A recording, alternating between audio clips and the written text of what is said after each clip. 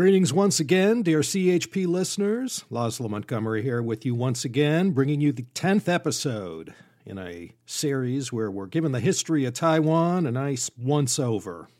We've made it to the 1950s, but there's still quite a ways to go yet. I might have to spin this series off into a whole new podcast show. Last time we convened, we got as far as 1950 and the commencement of the Korean War. Joseph Stalin, he didn't live long enough to see all the damage he did to the United States and to U.S. PRC relations. But with the Korean War and the whole sorry aftermath, he sure made a fine mess of things for the Yanks. We know, of course, that relations got all patched up, but during the 1950s and into the 1960s, the battle drums between the PRC, ROC, and USA would always be audible. Following the end of World War II, our frenemy, the Soviet Union, and their enthusiasm to make the world safe from capitalism and imperialism, backed the PRC to the hilt. They didn't use the term no limits partnership, but in these heady early days of the Sino-Soviet alliance, they had a lot of things going on, and some of them kept Americans up at night. And among the many Cold War battles that happened throughout the 1950s, a few of them were fought right in the Taiwan Strait.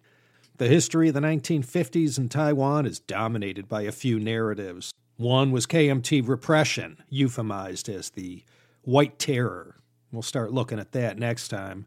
Also looming large was U.S.-Taiwan relations and all the repercussions that came with that. And 24 hours a day, 7 days a week, 52 weeks a year, there was the whole dire specter of the Cold War. And that's going to be the focus of this episode. But before I get into that, let me mention there was plenty else also happening on Taiwan, culturally, politically, and economically during the 1950s. I mentioned land reform last episode. Now, this continued to bring economic benefits to rural farmers, which in turn led to quite a boost in agricultural yields.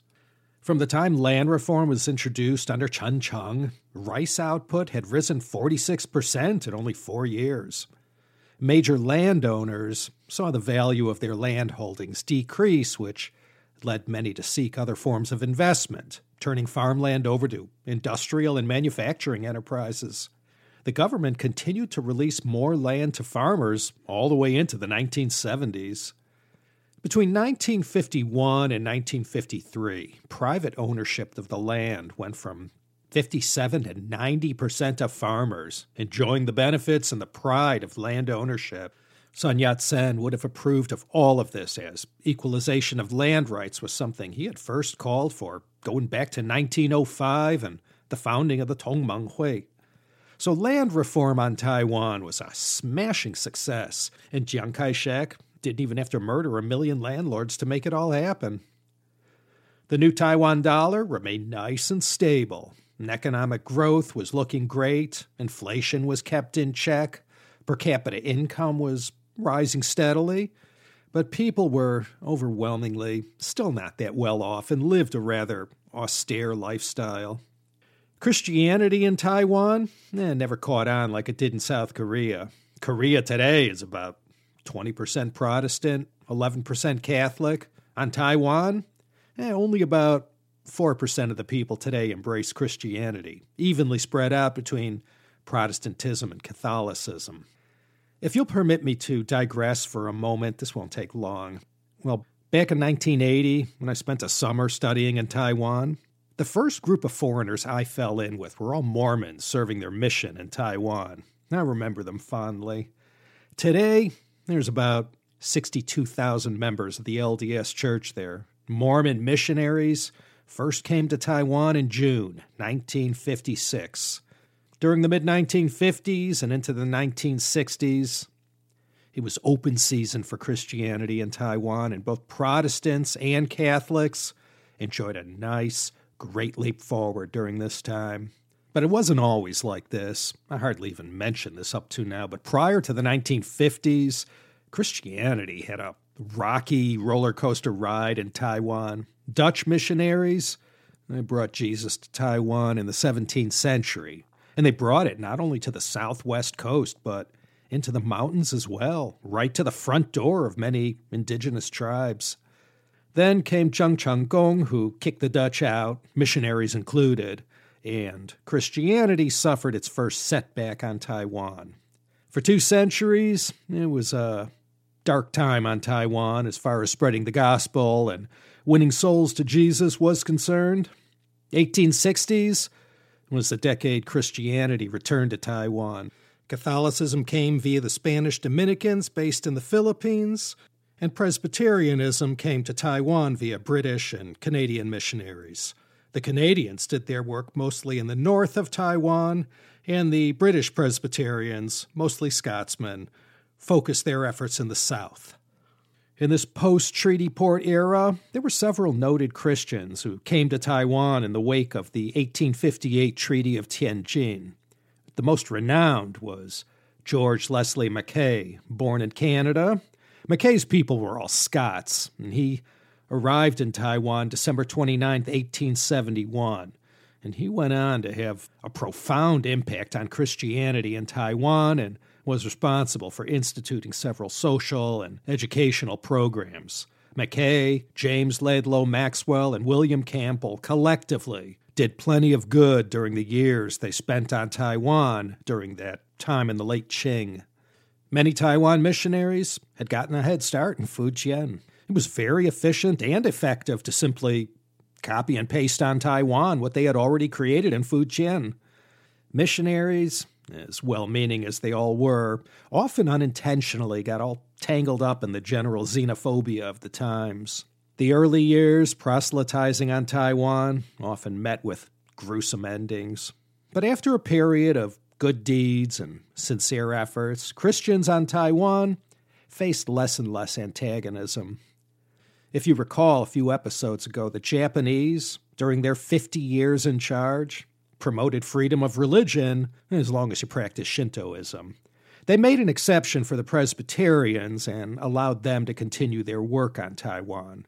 And Presbyterian missionaries had the island to themselves for 6 decades before Japan, in 1925, started loosening up restrictions, allowing other denominations in the front door. But come 1940, the Japanese will start cracking down on Christianity again. In the last 5 years of their rule on Taiwan, as we saw in previous episodes, was quite a stressful time. After 1949, Christian missionaries were showed the door in China, and about 4,000 Protestant and 6,500 Catholic missionaries had to find someplace else to carry on their work. Now, not all of them went to Taiwan, but a fair number did.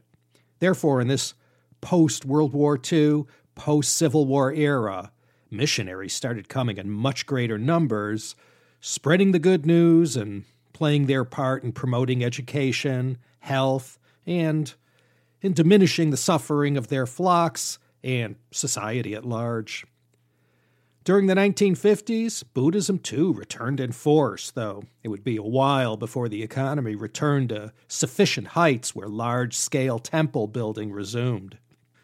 So the 1950s, that was a good time for Christianity amidst everything else that I'm about to get into. Into the later 1950s and 60s, more and more denominations came to Taiwan to carry out missionary work.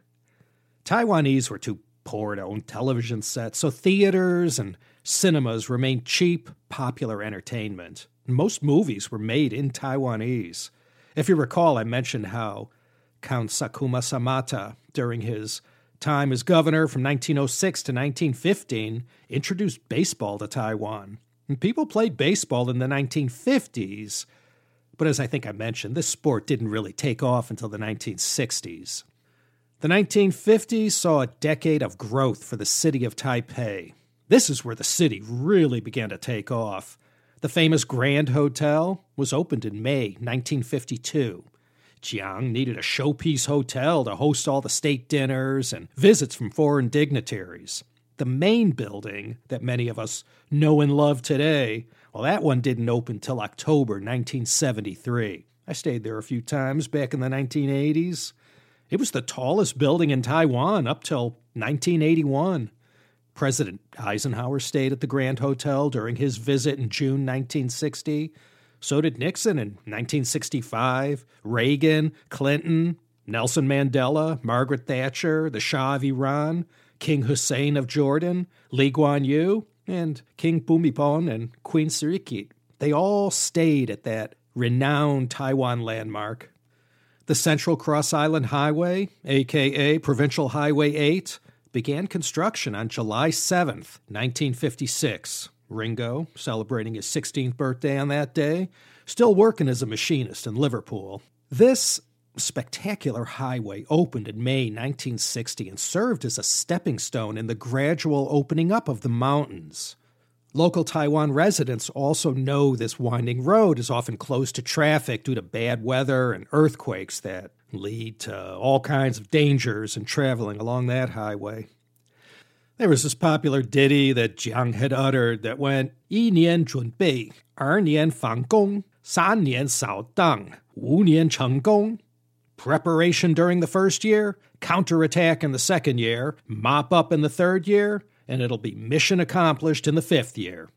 No two ways about it, Chiang Kai-shek was intent on going back and retaking the mainland. But this was going to require a little help from his friends. The Americans knew what he was calling for, but they had told Jiang repeatedly they weren't going to back him on any of his schemes that had anything to do with reigniting the Civil War and dragging them into it to go try and expel the communists.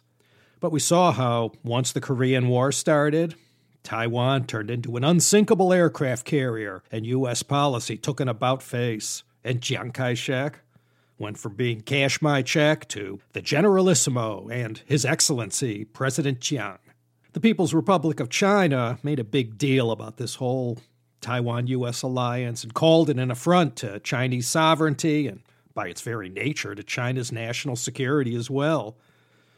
They saw it for what it was, blatant American attempts at communist containment. So if that sounds familiar to anyone, now you can see how far back all this went. On December 19, 1949, I didn't mention this, after the Americans moved their embassy from the mainland to Taipei, it led to incidents where American consular officials were roughed up pretty bad, and this immediate and unpleasant confrontation pretty much set the tone for the next couple decades. Then came the Korean War, and that took the already strained relationship from bad to worse and froze this toxic state of affairs like a bug in amber until cooler heads prevailed in 1972.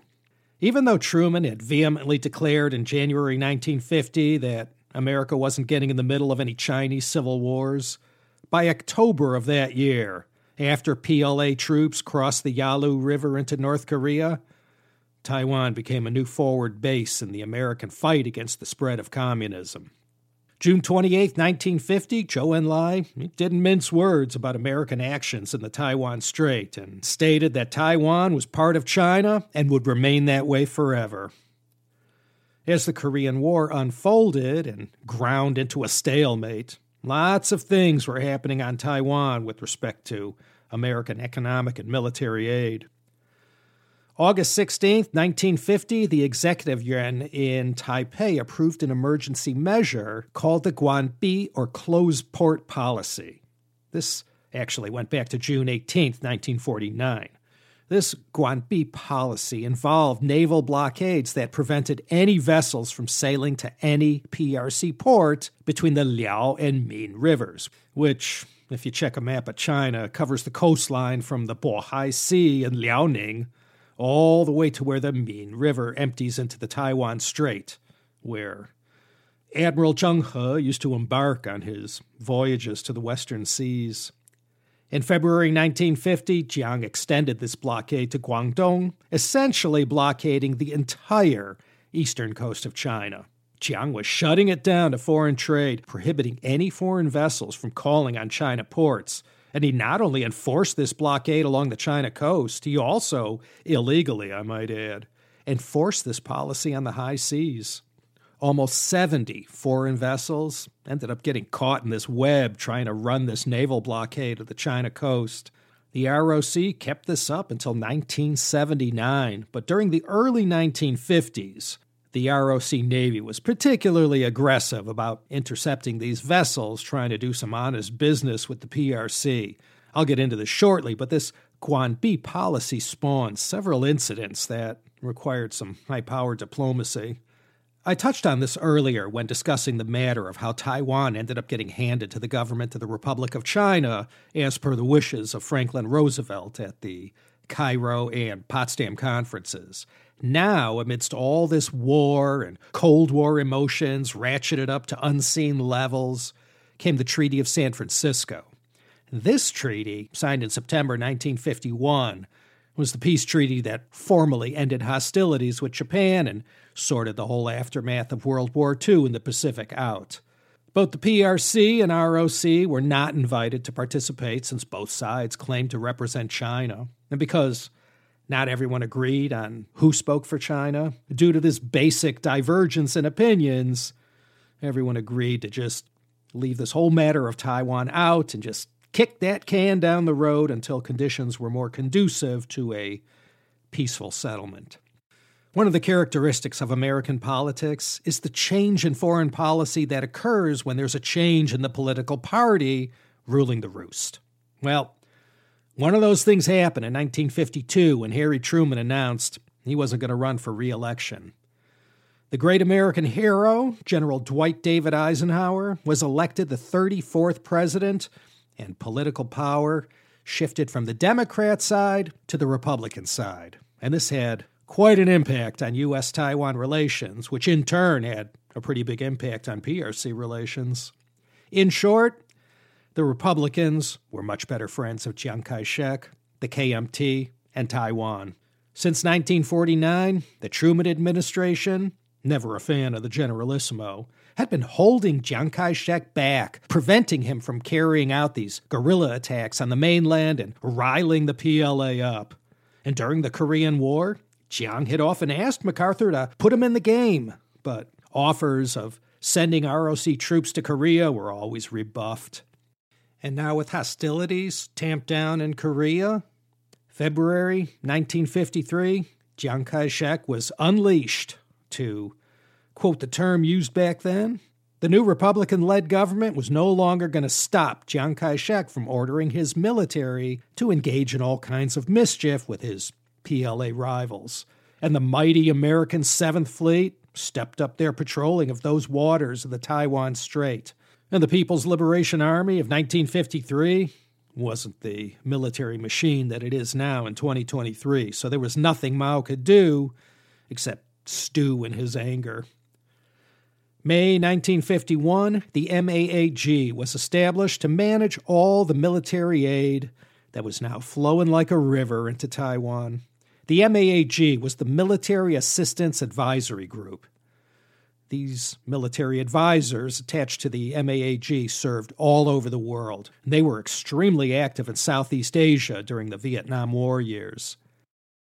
Let me just mention a little bit of excitement that occurred on June 23, 1954, with the capture of a civilian Soviet tanker vessel called the Tuapse. Named after the Black Sea port just north of Sochi, the Tuapse got caught up in Jiang's Guanbi closed port policy.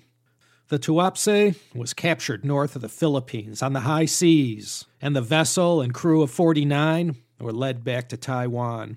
The vessel was carrying a full load of kerosene destined for Shanghai, and once news spread about what happened, well, plenty of countries were shaking their fist at the ROC, because of the whole freedom of navigation thing. But Jiang would not be swayed. That he broke international law in capturing the Tuapse like he did was not going to change his mind. Once the Tuapse docked in Kaohsiung, the crew were split up into groups of about a dozen, and everyone was separated from everyone according to the age-old interrogation technique, and they were subjected to all the usual Cold War brainwashing techniques that were designed to flip them and lead them to request political asylum, something that was always worth its weight in propaganda. This was part of the game played between the Cold War powers. They were always trying to score these kinds of victories by getting their prize defectors or captives to go on the radio and trash talk their country of origin. If you could get a Soviet citizen to go on the radio and declare their love for, truth, justice, and the American way, Ma and Pa Cat will always love that kind of stuff. Nowadays, we have social media that allows for all manners of kooks and shills and experts to sound off about the horridness of their own nations or somebody else's. But back in the 1950s, lacking today's technologies, it was a much more laborious process.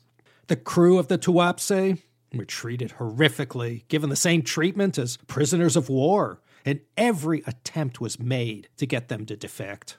It took about a year before the Soviets were able to enlist the French to negotiate a release of 29 of the crew members, including the captain. They didn't fare too well when they got back to Russia. The remaining 20 captured crew members, who refused to sign anything or cooperate, got further entangled in this chapter of Cold War history.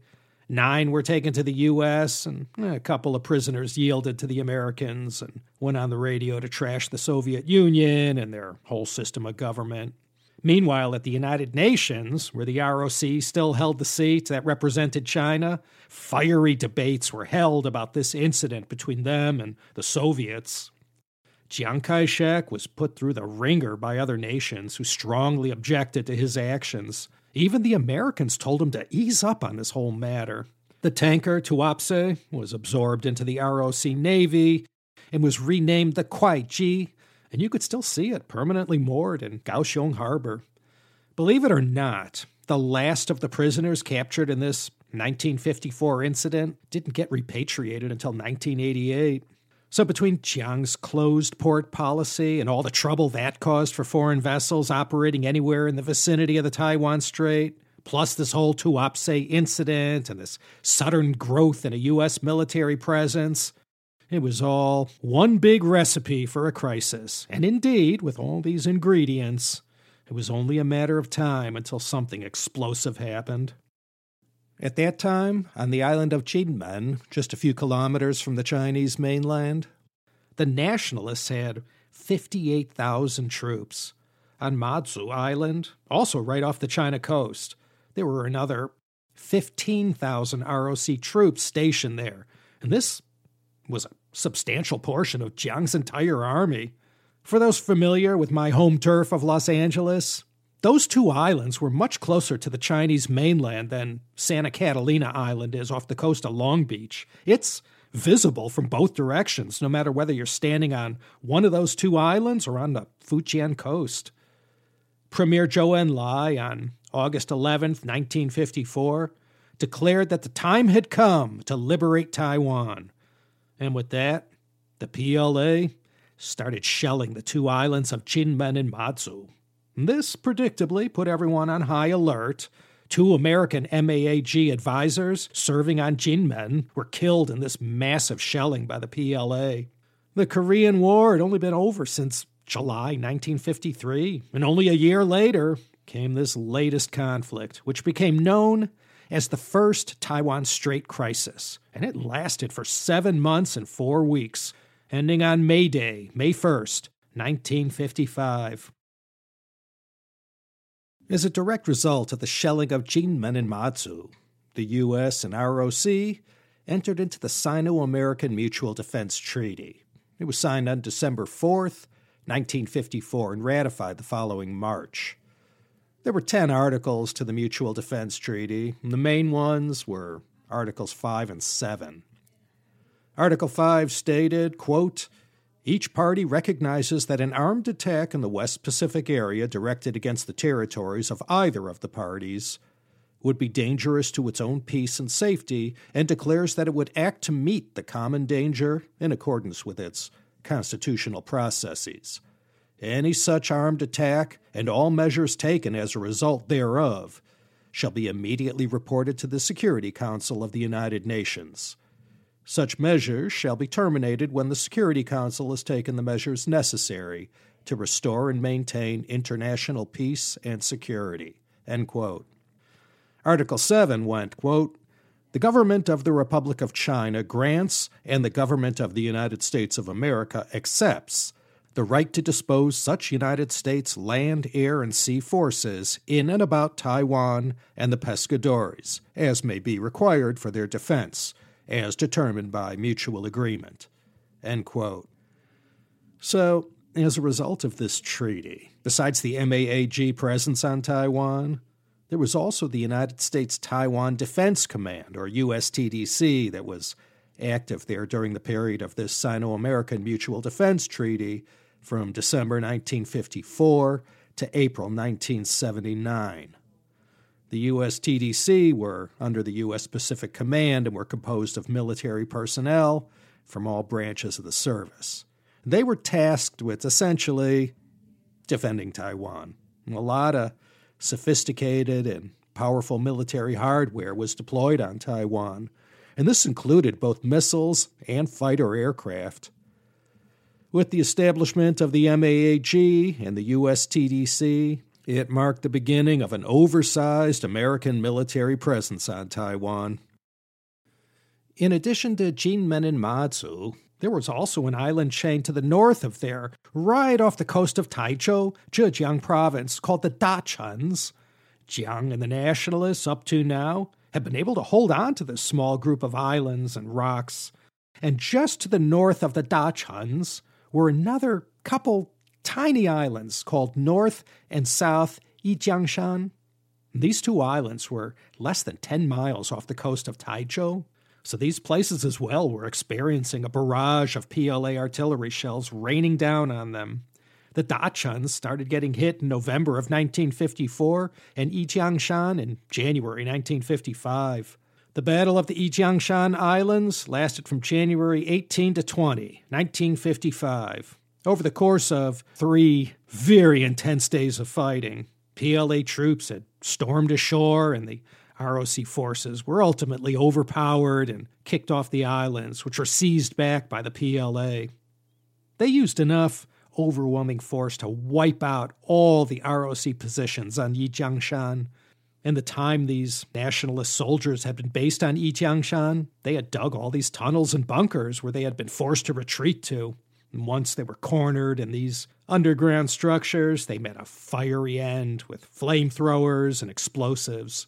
567 ROC soldiers were killed and almost as many captured. The cost in lives for the PLA was 200 killed and 400 wounded.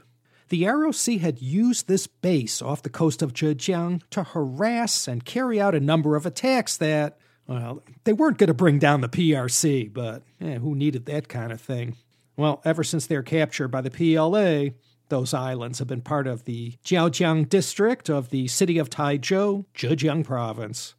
It must have felt nice for Mao to finally be able to blow off a little steam as far as expressing his feelings about seeing his nemesis of almost 3 decades stationing troops so close to his shore.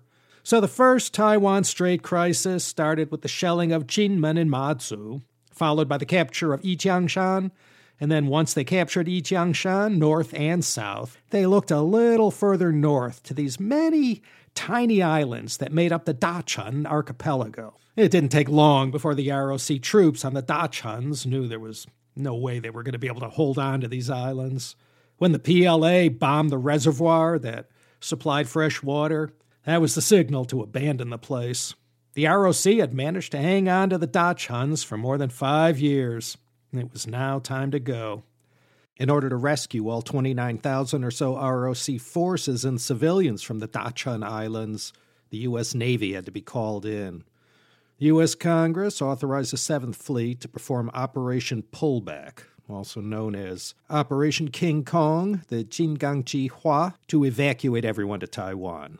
On February 5th, 1955, 132 vessels and 400 aircraft took part in this mission to rescue and transport all the troops and heavy equipment off the islands. And from there, they sailed south to Taiwan.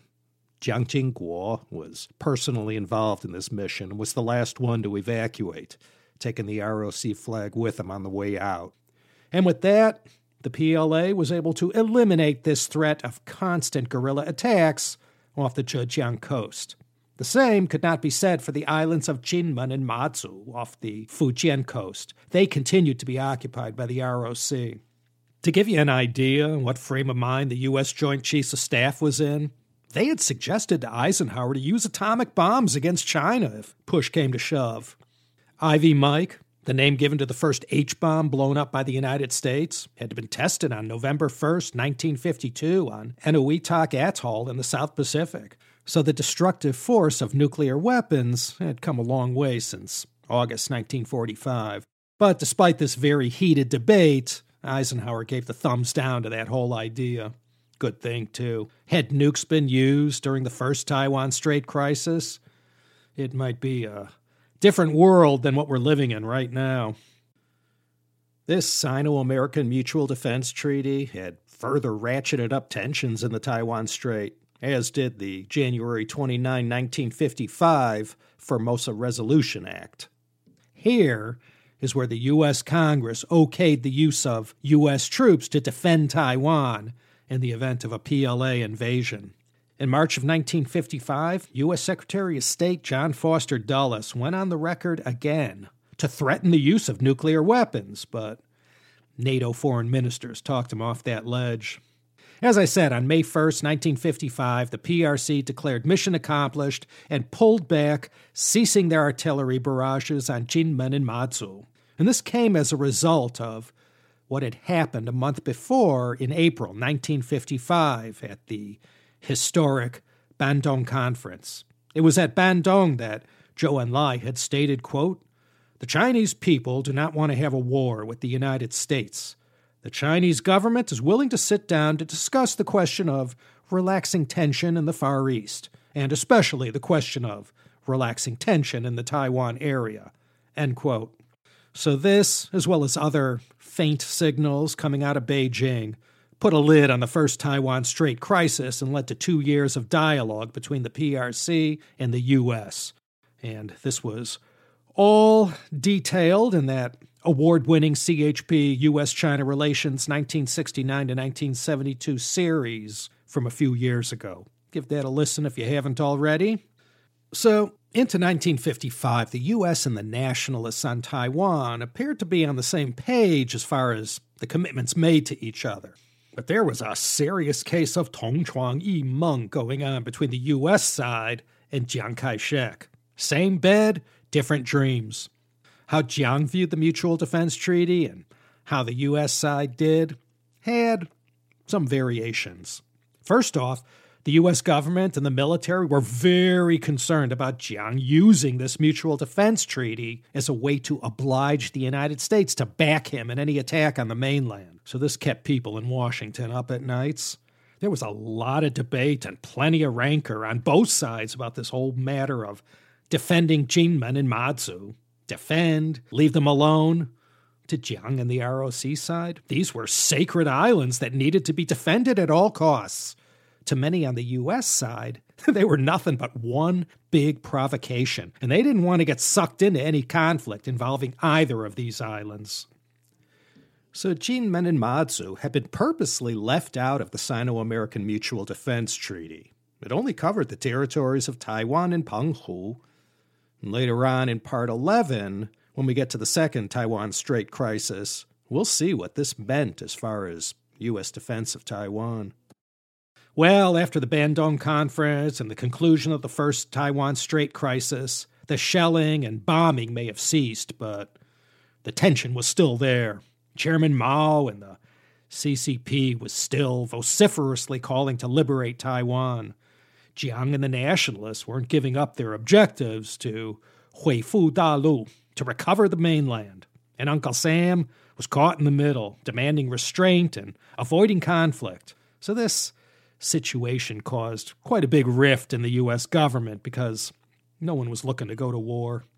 Since 1954, U.S. and PRC diplomats were meeting behind the scenes in Geneva to discuss this matter, but no one was interested to listen to American suggestions that this all be settled by peaceful means. Chiang hated these talks his American allies were having with PRC diplomats in Europe. He looked at this and saw nothing more than an opportunity for rapprochement between the PRC and the U.S., which would leave him the odd man out, and consequently the loss of their seat on the Security Council of the United Nations, not to mention the loss of diplomatic recognition from just about every country in the world. One of the upshots of the talks secretly going on in Geneva was a verbal agreement where the U.S. and PRC renounced the use of force in this matter of Taiwan. Chiang was livid when he heard this. So were all of his most loyal supporters, as well as the China hawks and the U.S. government, and, of course, the China lobby.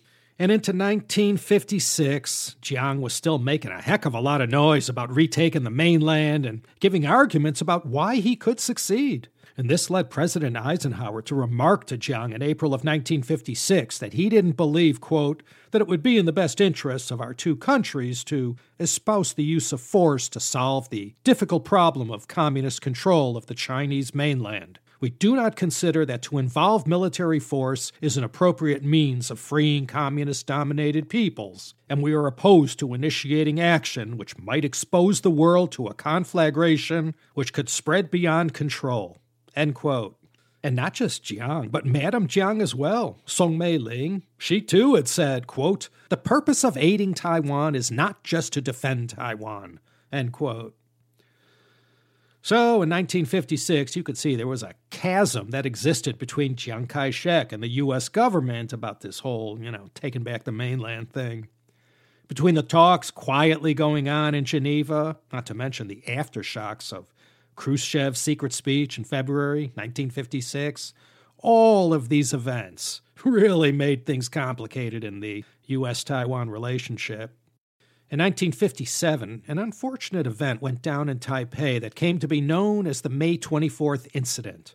Despite all the military and economic aid that the U.S. was sending in Taiwan's direction, all was not rosy and sweet-smelling between the Taiwanese people and the Americans. I'm sure there were plenty of actions carried out by a few of the 10,000 CIA, military, and other government folks, plus their families and dependents, that got under the skin of many a resident on Taiwan, not least of which was the extraterritoriality they enjoyed. It wasn't called that, but for any of these crimes committed by these American servicemen or civilians in Taiwan, well, they didn't have to answer to the authorities there. They answered to the military or the diplomatic authorities. Details are kind of sketchy, but one night in a Yangmingshan neighborhood, a U.S. Air Force sergeant caught a Taiwanese man named Liu Ziran on his property, allegedly spying through the window while the sergeant's wife was bathing. This is probably not true, but anyway, he was found on the guy's property. This Air Force sergeant caught this guy in these suspicious circumstances and shot him with a .22 and then shot him a second time as he tried to get away, and Liu Ziran was killed. Details are murky, but suffice to say it quickly escalated into a certified brouhaha, and a court-martial promptly found the sergeant not guilty. And they gathered him and his family up and whisked them out of Taiwan post-haste. And that should have been that, but it wasn't. On the morning of May 24th, Liu Ziran's widow led a protest in front of the U.S. Embassy, which attracted about 6,000 protesters. The crowd degraded into an angry mob. Jiang Jingguo, who ran the secret police and public security on Taiwan, sat on his hands and allowed the protesters to do their thing, teach the Americans a lesson, let them dangle for a bit. The protesters inflicted a great amount of damage to the embassy and ransacked other U.S. offices, the U.S. Information Service among them. The violence carried out was allowed to run its course, and Jiang kept it from spreading. No Americans were killed, but still. The U.S. let Jiang know how much they didn't appreciate this whole thing. Jiang Jingguo used this incident to send a message of displeasure to the U.S., while the ROC may have appreciated American support in defending them against any mainland attacks, a lot of people in government weren't so happy about their haughty behavior and for all the sordid incidents that seemed to hover around American troops, no matter based in Taiwan, Japan, the Philippines, or Korea. Both sides didn't want to see this whole matter derail their relationship. It was diffused after Chiang Kai-shek sent a sincere apology to Eisenhower and other diplomats for what had happened. And to sweeten the deal, he dipped into his considerable pot of U.S. aid money and compensated the Americans for their losses, which amounted to about $500,000. So that was the May 24th incident of 1957.